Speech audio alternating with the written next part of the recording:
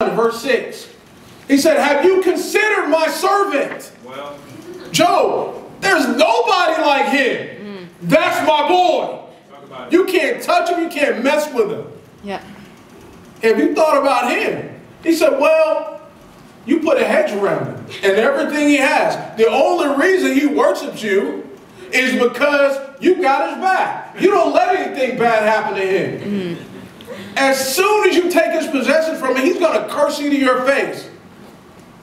And so God says, okay, try him.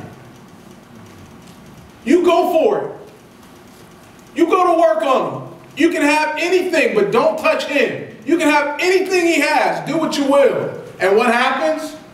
Satan destroys it all and his children. Yep. And Job doesn't give in. He says, man, naked I came from mother's womb, and naked I'll return.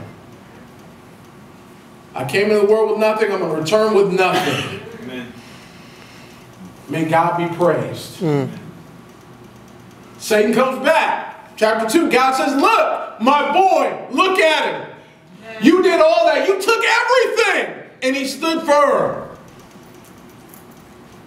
Job resisted, Satan fled. But another opportune time came. He said, look at my boy. You took everything and there's nobody else like him on the planet. He says, skin for skin. I'll take all his possessions, but you let me touch him and he'll curse you to your face. He said, okay, you can do anything you want to him. Just don't kill him. And there's a lesson to be learned there. Yep. We know 1 Corinthians chapter 10, verse 13.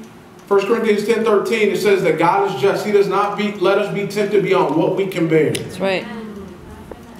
We will not let us be tempted beyond what we can bear. And there's a lesson to be learned. The more we're tempted, the more trials we go through is in essence, in one sense, God saying, I know you can do it. Amen. Amen. And so our trials, if they're not self-inflicted, I mean, we can be tempted because we put ourselves in dumb situations, right? Yeah. If we're an alcoholic and we're hanging out around the bar, we got a problem. That's just dumb. So that's self-inflicted temptation.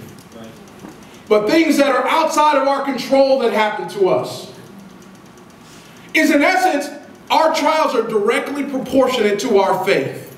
Yes. And it's God saying, this is how much I believe you can take it. So whatever you've gone through, be it health, financial, whatever, marriage challenges, children, whatever it is you've gone through, is God saying, I believe you can do it. Amen. Amen. Satan is trying to destroy us, but God's saying, no, I know you can do this. Amen.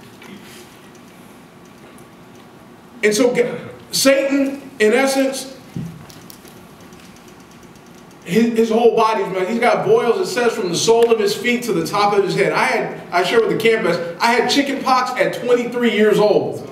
I didn't realize I'd never had it before. And one of the kids in the church, I was playing with him, and then his parents were like, oh, you know, be careful, they've got chicken pox. I'm like, why are you telling me now? So at 23 years old, I had chicken pox.